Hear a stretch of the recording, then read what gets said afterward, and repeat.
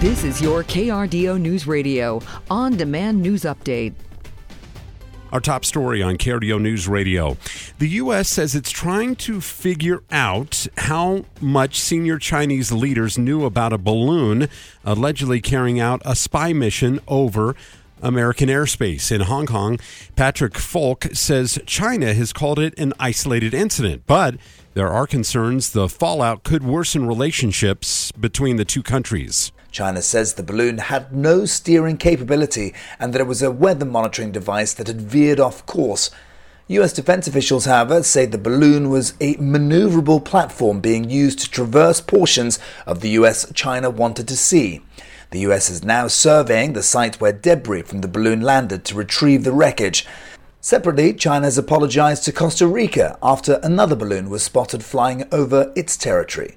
Patrick Falk. ABC News will have much more on this story coming up in just a few minutes.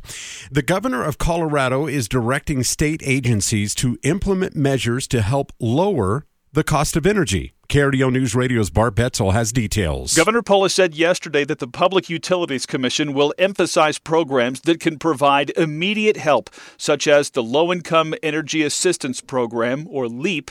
The governor also directed the Colorado Energy Office to expedite federally funded energy rebate programs and other measures to help consumers save money. Some of the proposals outlined yesterday focus on long-term solutions like providing incentives to replace appliances and insulation to help reduce energy costs.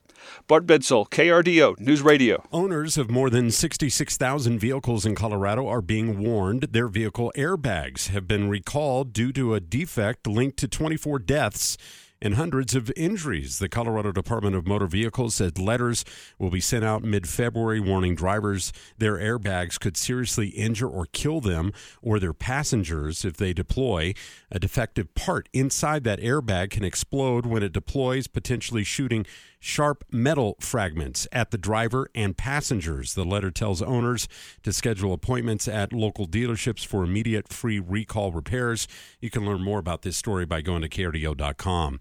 The El Paso County Sheriff's Office has arrested a black couple amid allegations of racism and harassment involving at least one county deputy. KRDO News Radio's Heather Skold has more. Courtney and Nicole Mallory were arrested on felony warrants yesterday and are expected to face stalking charges. The Mallorys claim they've been the targets of vandalism at their farm and that at least one deputy has instigated attacks against them. The sheriff's office is defending itself against claims of racism on social media, issuing a statement saying they're thoroughly investigating dozens of calls and complaints involving the Mallorys over the past 2 years. The Rocky Mountain NAACP says it has taken an interest in the case and plans to follow it very closely. Heather Skold, KRDO News Radio. The United States says it's closely watching events in North Korea ahead of a large-scale military parade tomorrow. Chris Gilbert says the event will mark the 75th anniversary of the founding of the Korean People's Army, and it intends to perfect its readiness for war. Pyongyang historically holds military parades to mark anniversaries and display technological improvements in its weaponry.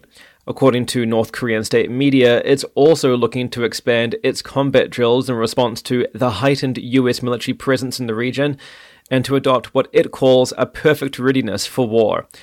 Pyongyang says it aims to progress its nuclear weapon program after it tested about 70 missiles last year in defiance of UN Security Council resolutions. And the winning Powerball ticket for the $754 million jackpot last night was sold at Fred Meyer store in Auburn, Washington. The ticket was purchased on February 5th, just south of Seattle. The jackpot is the fifth largest Powerball jackpot in the game's history. The winner has 180 days to claim their monster prize. A beautiful day across southern Colorado. Temperatures will be down to the teens overnight tonight with clear skies in the forecast. First half of the day is going to be pretty nice for Wednesday. Highs will soar near the 50-degree mark with plenty of sunshine, but do expect an increase in cloud cover pretty quickly through Wednesday afternoon.